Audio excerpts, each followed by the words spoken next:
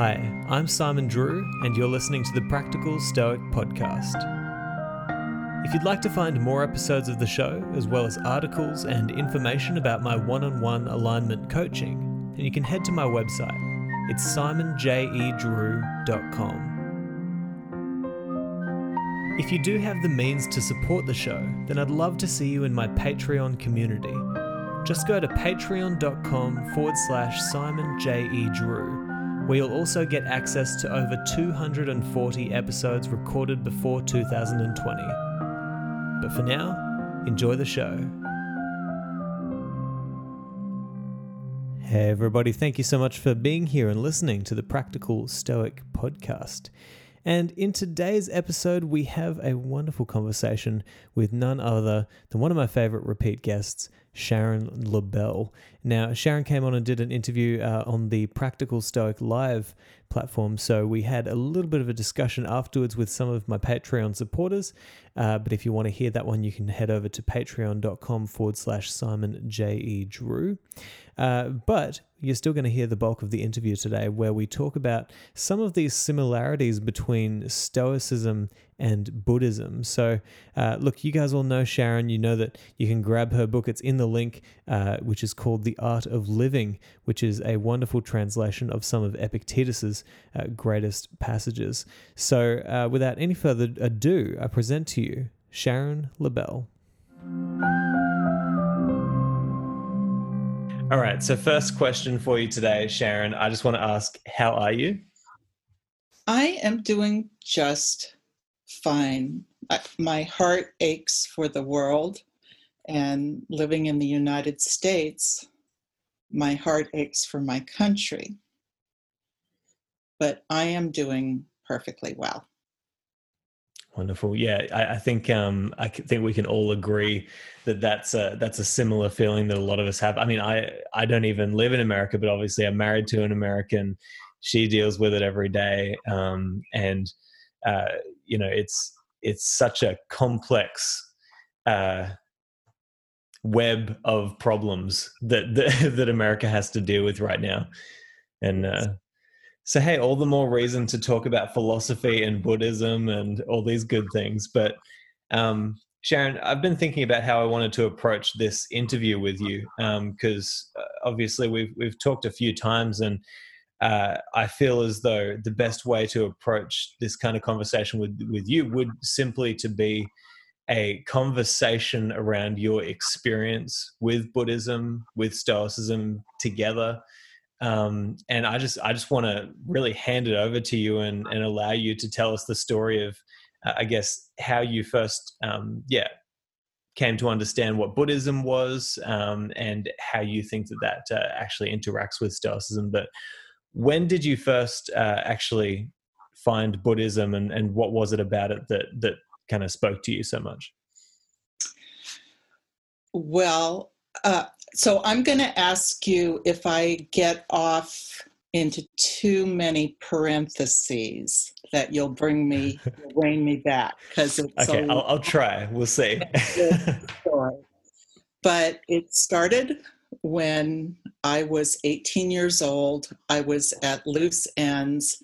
I was living in Santa Cruz, California, and I saw a sign in a health food store that said, the Jack Kerouac School of Disembodied Poetics. And I thought, that's for me. So I got on a bus to Boulder, Colorado, to study with Allen Ginsberg. I was interested in poetry. Well, Allen was completely immersed in the world of Tibetan Buddhism. And at the time, Boulder, Colorado was, unbeknownst to me, a hub for kind of the beginning of American-style Buddhism.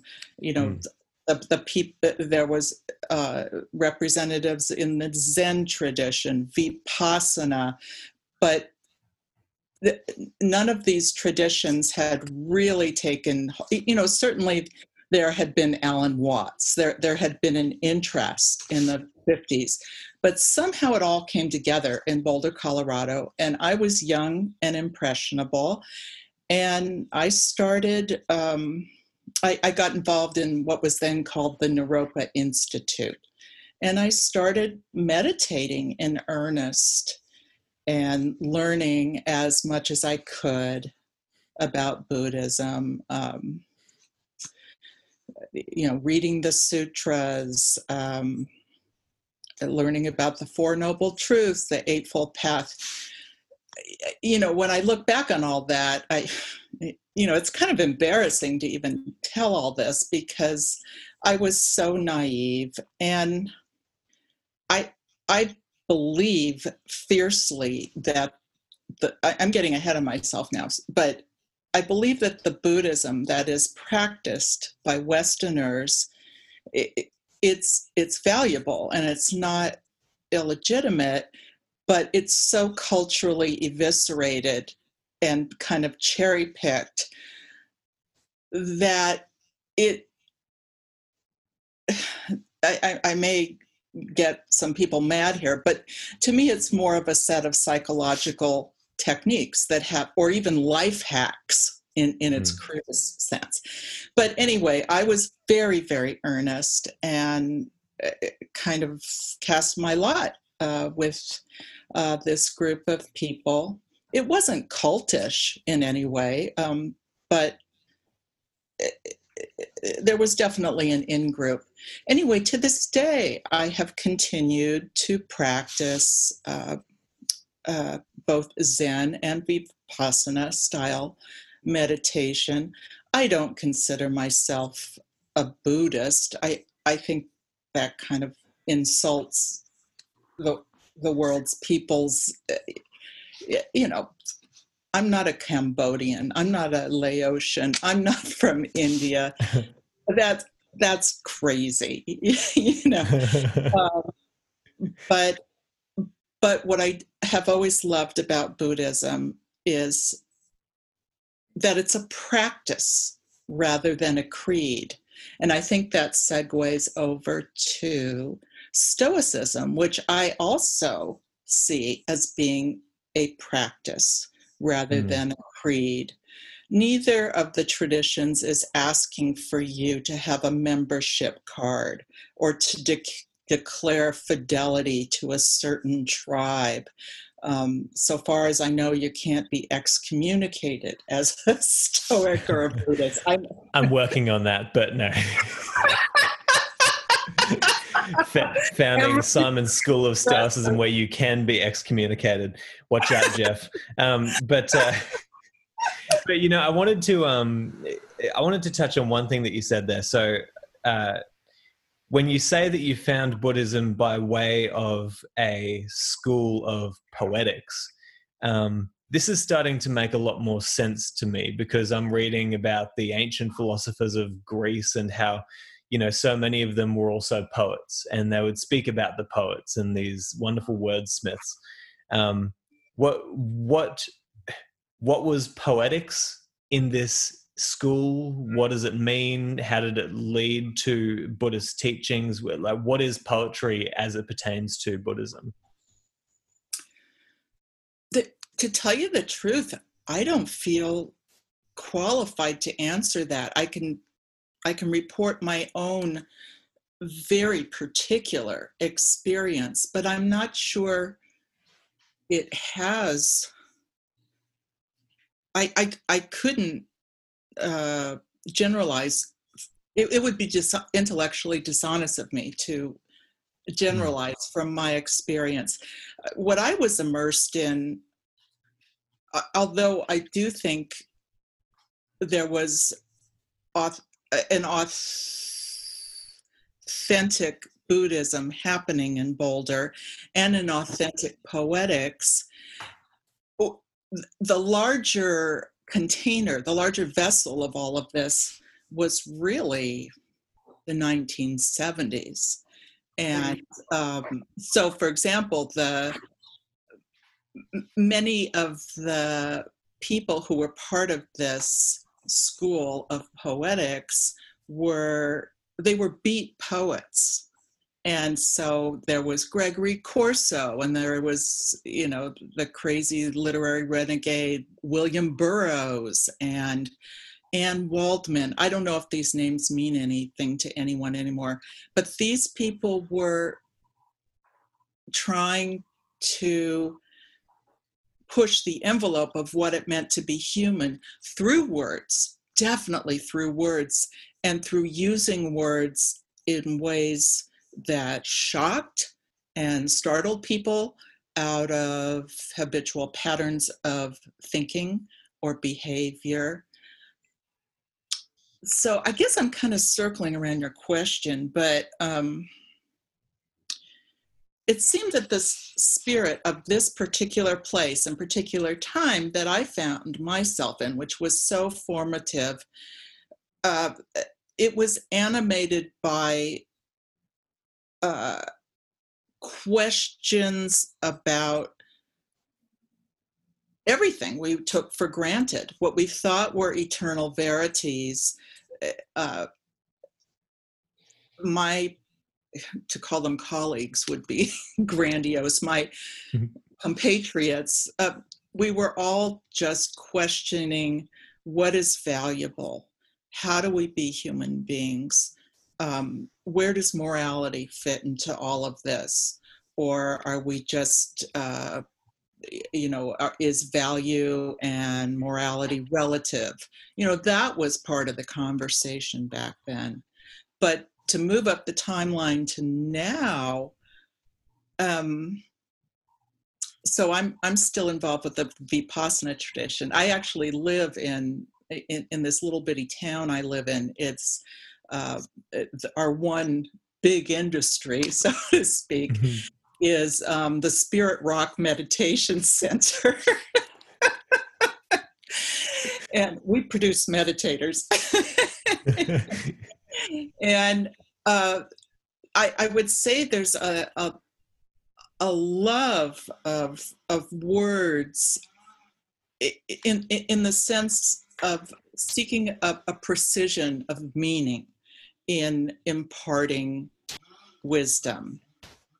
Have I gone completely off the rails there? Anyway. No, you absolutely. What's your question? Yeah. No, because I've been really fascinated by that. Is that tradition of wrestling with morality via words and poetry, and it just seems like that's something that has been almost detached from philosophy, whereas it used to be hand in hand. They used to be partners, poetry and philosophy, right? Yes. That is so interesting. Boy, when we ring off, I've write about this. Well, yeah, it seems to me like poetry is almost the blanket behind which the philosopher hides himself, so that he doesn't have to face the world as a teacher, but he faces the world as an artist, right? So it's like with music, right? Like if you listen to music intently enough, and if you know what to listen for, you will hear the philosophy of the music, but they're not actually telling you this is how you should live. They're just presenting it to you in a way that hides them from the responsibility of actually telling you that. Does that kind of make sense? Or I'm sure it would to you, but. Oh, yes. It's, well, if, I mean, I take your words to mean that such communication as poetry or music are meant to indicate, to point to greater truths. And it's kind of like you say, people are either listening for those truths, or they're just hearing it as something background, pretty, or they're just reading poetry maybe at the surface level, or digging a couple layers deep, but not going down to roots, all of which are reasonable ways to relate to text, to relate to a constellation of sounds. I like to think that all of life speaks. That I hope I don't sound like a lunatic, but that if you're paying attention and you're in front of a tree, the tree speaks. The poem speaks, the music speaks. And it just depends on how much we're paying attention. Or maybe even another way to say it is how much we're willing to be in relationship with that which we encounter. Well, that actually makes a lot of sense to me, what you just said there, because I mean, I think back to something that one of my previous guests said. I don't know if you know of Stephen Jenkinson, but he told me in his interview, excuse me, he said that poetry is found, I believe, I'm going to paraphrase this, but he said poetry is found in the handle of the shovel. And I was like, okay, yeah, even just in that, it's like that. I can't even begin to understand that yet, but it's similar to what you're saying. Every single thing is poetry, art, teaching, guiding information through it. Yeah, you're right. We're definitely going down a path where people could perceive this to be extremely woo-woo, and that's fine because I trust you that this is, of course, this is all good, true stuff. And if you do pay attention, I've absolutely found that. I've found that if you pay attention, things will offer lessons to you if you will receive them. Yes. It's, I think, another way to say paying attention so that it doesn't even sound so school marmish, like, are you paying attention, Simon? Wake up, are you paying? I think of it as kind of like daring to care. Daring to care.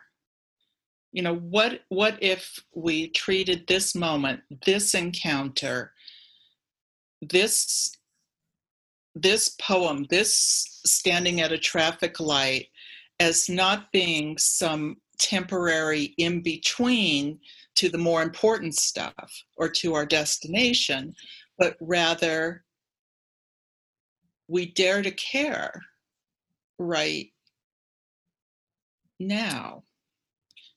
That's kind of, I don't know, that's an experiment in truth, or a kind of half-baked idea. But and kind of to be fair to this advocacy I find myself doing, dare to care. I think we all feel a lot of caring fatigue also, given the actual world we live in right now. We can just get so tired of being engaged, fully engaged with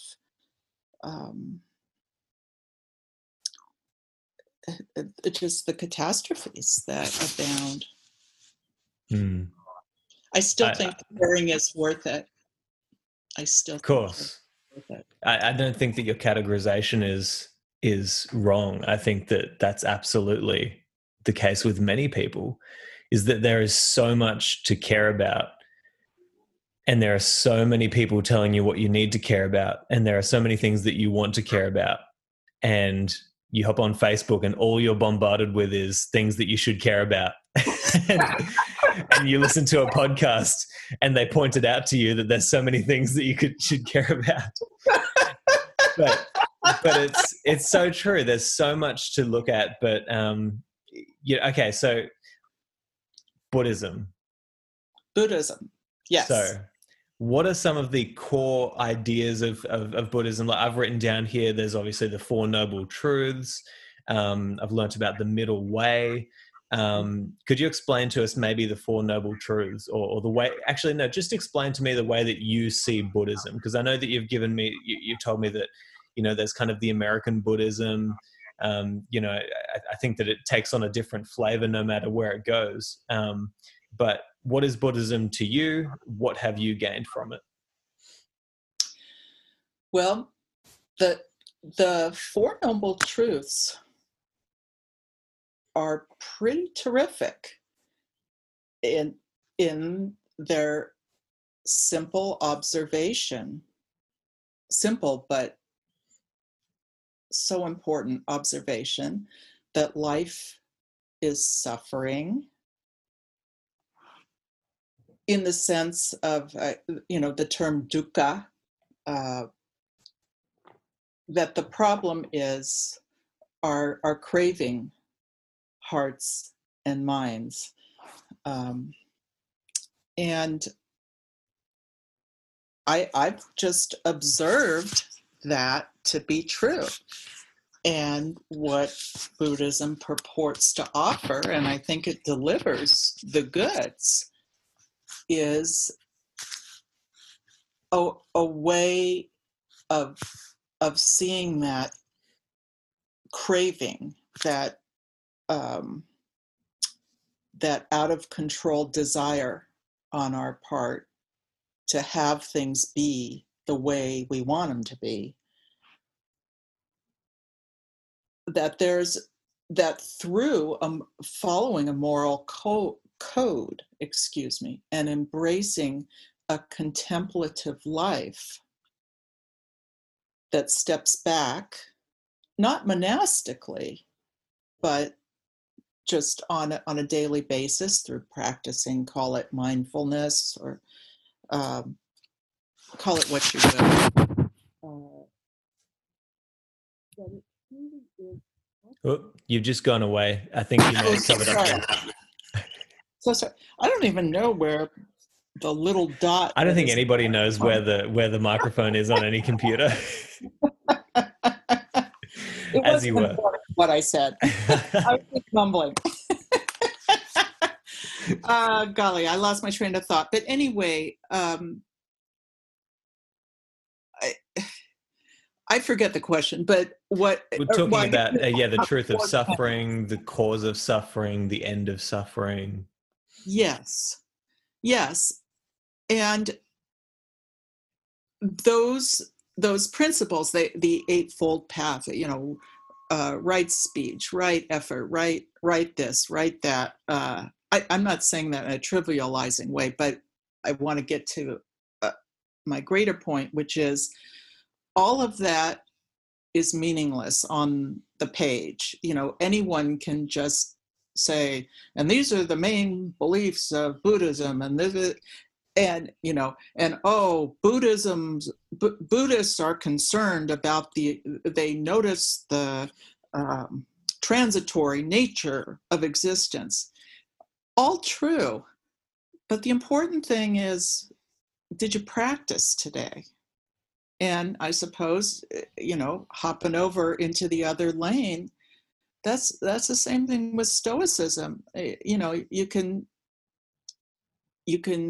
read a bunch of aphorisms culled from Marcus Aurelius or from Seneca, Epictetus, name your Stoic.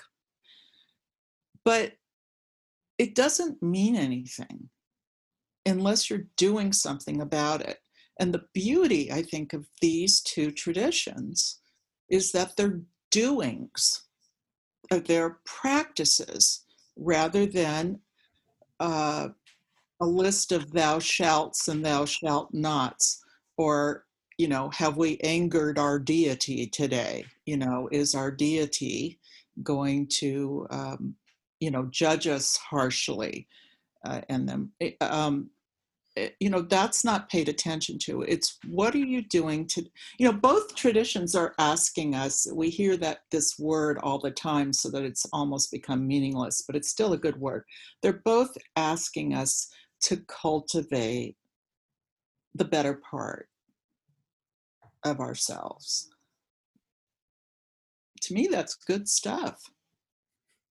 Yeah, I agree. Yeah. And what I'm really hoping to get out of you, which we have already got so much of, is your experience through Buddhism and Stoicism, because at the end of the day, anybody can look up, what are the Four Noble Truths, what's the middle way. Anybody can find these things at the touch of a phone in a second.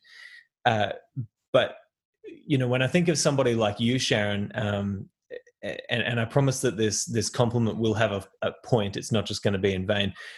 So Seneca has this beautiful quote where he says that first you must judge a person and then you trust them, right?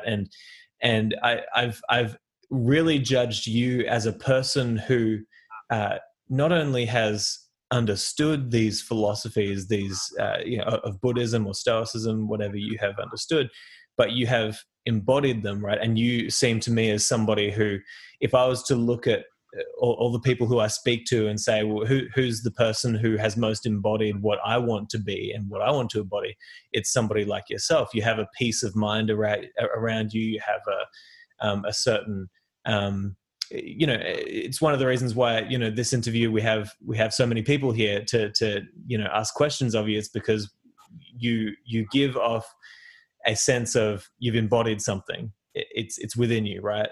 And that's what I'm really interested in. And I'd like to know, you shared with me a story once of when you went to, I believe, live with some monks or some meditators. Yeah. And you just mentioned then that Buddhism is great, but it's not necessarily for the monastic sort of life. Could you share that story with me again, just so that everybody can hear it? Because I think that it was really important to transition into the middle way of Buddhism. Boy, I hope I'm thinking of the same one as yours. Is it the one where I lived with the Cistercian nuns? Yes. You're one of the few people in the world who can say a sentence. Is it the story where I lived with the Cistercian? No, did you say monks?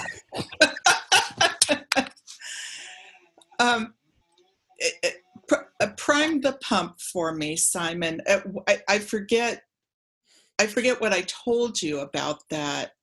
I think the general point was you came to an understanding after spending time with these meditators, these monks, that secluded lifestyle was not necessarily the way, at least to you. To some people it was, but to you, you felt as though you needed to be back in society. Like the Stoics say, it's like we're social creatures.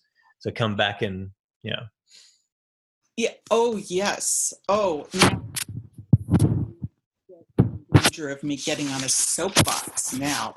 You better muzzle me. Yeah. It was wonderful living at remove from society, from my household, for that matter. In this particular instance, I was writing a book with a Benedictine monk named Brother David Steindl-Rast. And so because I hadn't come from the Catholic tradition, I felt like I should, have some direct experience of what we were even talking about. And so I lived at this monastery, which was quite self-sufficient. They grew their own food, and it was very beautiful. It was just, every day was peaceful. It was beautiful. Poetry abounded. The birds sang. It was great. But to me, that environment, bless all the hearts of the people who were there. They were some of the finest folk I have ever met in all my life. But, it's pretty easy to be a cool cat when you're, when you don't, I raised 6 children, okay? I raised 6 children. They're all adults now. And someone who is celibate and hasn't had to work a job they weren't in the mood to go to at 7 a.m., tell me something I don't know. Come on. There's all kinds of ways to be a human being, but I think I think you need this. I'm not going to say it's for everyone. And it's certainly great to take a retreat from life, whether it's 20 minutes to meditate each day or to go off on a silent retreat. May all these practices flourish. And yet, the person I want to learn from is the person who is dealing with, a really annoying coworker every day, or the fact that they're infertile and they really want to have a child, or that they're living in poverty and trying to scratch out a life. That's, to me, that is the locus of meaningfulness. But I have my biases because I pushed out a whole bunch of children into the world and ended up having to live with the consequences. So, yeah. Well, yeah, I think that story for me really, it showed me that you have embraced the middle way of Buddhism. Because then you with it, even within Buddhism, you then have, say, Zen Buddhism, which many people do take that as a call to meditate as their ultimate practice, and to be in seclusion. But for you, you said, I have to be around people, and lots of people, and that was also the way of the Stoics as well. Was, Zeno kind of, he learned from the cynics, these people who were just living on the street, had nothing, wanted to be away from people, and but then he said, well, there's probably something more to this. Like, maybe we don't need to be so detached from the regular way of life. And then what I have found, reading up until Seneca, you find that Seneca says things like, we should certainly be different from the mob, but they should still understand our life, right? So they should still be able to understand us. Yes. Yes, because if we lose all intelligibility to our fellow humans, yeah, what's the point? And I say that as a mythanthrope. Please explain exactly what that means. It's like someone who's not keen on being around people. But I How fitting of you to choose a word that people wouldn't understand. No, I'm just kidding. Right. See, the poet hides behind the words. But yes. But no, I agree, and I think that we share this, Sharon. Is there's, when you love philosophy, it's almost as if philosophy can sometimes call you a little bit too closely, and even Seneca talks about, and I think that most of the Stoics have talked about this: throw away the books, right? Like Marcus Aurelius says, throw away your books, realize what you are, right? And I sit with like books all behind me, and I'm trying to read as many books as I can right now. But I think that the idea is, even reading and learning and principles that you're studying can become almost too much, and they can get in the way of you actually seeing the major point of what you're supposed to be learning. And you can think that life is supposed to be about learning and gaining wisdom, but wisdom lies in the everyday interactions, like we've talked about in the past. Wisdom is the mechanic who does a superb job on your car, and you drive away feeling as though you've had value for money, and there's been a good interaction. Wisdom is the advice that a parent gives to a son or a daughter that changes their life. Can you speak to that, this need for people to sometimes put down the books and focus on, how am I practicing this? Well, my best thought about that is to, again, return to the Buddhist side of the street.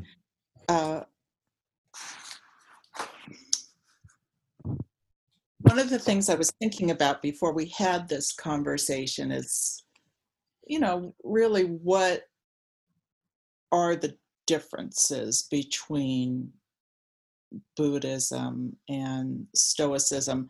Not so much, obviously they have different origin stories, different, they came, different cultural taproots. But it seems to me that at least how I have tried to practice Stoic principles, when I have my Stoic hat on, so to speak, I am seeking wisdom, whether it's through books or through active rational examination of my behavior, my words, my deeds, my thoughts. In Buddhism, rather than seeking wisdom, it's more like finding wisdom, or wisdom finds me through meditation, through listening, through daring to care. Maybe it's just semantics, two sides of the same coin. You say tomato, I say tomato. I don't know, but somehow that difference seems significant to me. The two traditions seem to be kind of animated by a different aspiration, even if what you get on the other side of your interaction with these key ideas may be the same thing. I don't know. I don't know. I honestly don't know. Yeah. I like the categorization of one, because the Stoics do really, their whole philosophy is based around this idea that we tap into our rationality, our reason, in order to understand ourselves in the world. Logos. Excuse me. Logos. That's it. The logos. Logos and versus Dharma. Logos versus... Sorry. So Dharma, what is the connection between Dharma and the logos? I think one could make a very convincing argument that, again, it's tomato. They're different ways of referring to the same thing. That said, where'd you? Oh, there you are, Simon. Hi. Oh, somehow my computer started shuffling people. Oh shoot! I lost my train of thought. Logos, Dharma. There we go. Logos, Dharma. Logos, Dharma. Well, logos reduces to the word, reason. Dharma's the way. Dharma's the way. See, I have no answers here. I only have questions. Well, in some ways, it's seriously, like, I agree. I only have questions for this because I'm trying to understand what the logos is. It seems to me like the logos is simply the word that Western culture has used to describe our portal through to better wisdom. That is not, and it might be that Dharma is that same way. It's the way to receive wisdom that maybe you haven't necessarily sought for, but you simply have it within you, or without you. I have no idea, but it's all interesting to theorize. But this is something that I'd like to talk about as well. Is these exercises you've talked about your meditation, various exercises that you've done without making it. It's called the Practical Stoic Podcast, but at the end of the day, I don't want it to be so practical that we lose sight of the beauty of these principles and just end up becoming a rigid practicer of these things. But what are some of those exercises that you use in order to help you to tap into Dharma or the Logos, or whatever you're trying to get out of Stoicism or Buddhism? Well, every day I, I I practice yoga every day, which I consider not separate from Buddhism or Stoicism, but that's a whole other story. Mm. Um, so when I get up each morning, I practice yoga for at least a half hour. I try for an hour if time and life will permit. And then I close my eyes and I watch my breath, or rather, like any meditator, I try to watch my breath. And what that does is it settles my mind. And just for me, a settled mind brings me closer to the possibility of a clear mind. I'm less reactive. As a consequence, I don't find it so necessary to convince other people that I'm right about something. And doing this makes me more patient with others or the state of the world. It reminds me that that basically I don't understand anything that's going on, so that I should sort of shut my trap and listen and be respectful and do the best I can to be some kind of agent of love and usefulness to other people during the day. As to the Stoic side of things, at night, I have a little journal, and I just do a kind of character review. It's not very systematic. It's pretty idiosyncratic, but it's just a way to keep on track, because I guess this is also a statement of why I was attracted to Stoicism. I find that my effort to be a good person is what makes my life good, that those are one and the same, that a virtuous life is a happy life or a meaningful life. Yeah. And I think that what this speaks to, Sharon, is that a lot of these religions, philosophies, ways of life, they're all aiming at the same thing. You know, I remember something that Malcolm X once said in a court hearing. I think he said something like, you know, it seems to me like I'm praying to the same God that you're praying to. It's like, if I'm praying to the God who made the universe, then it's the same God that the one that you're praying to as Christians. It's just we call it a different name. And when it comes to philosophy, we're all aiming at some sort of peace of mind, some sort of better way of being, character development. What the Buddhists use meditation for, the Christians use prayer for. What the Christians use prayer for, the Stoics use evening journaling for. It's all aiming at the betterment of the soul, right? Trying to become something more than what we are right now.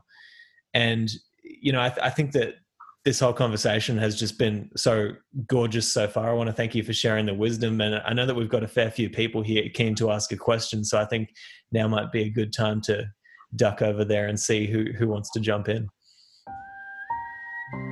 Thank you so much for listening to this episode of the Practical Stoic Podcast.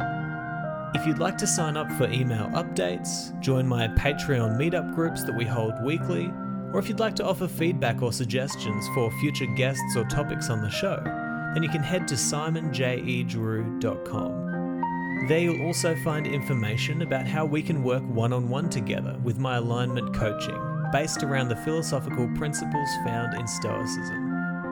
Finally, if you are on Facebook, then I'd love to see you in our group, the Practical Stoic Mastermind. But hey, I hope you've enjoyed this episode, and I'll talk to you next time.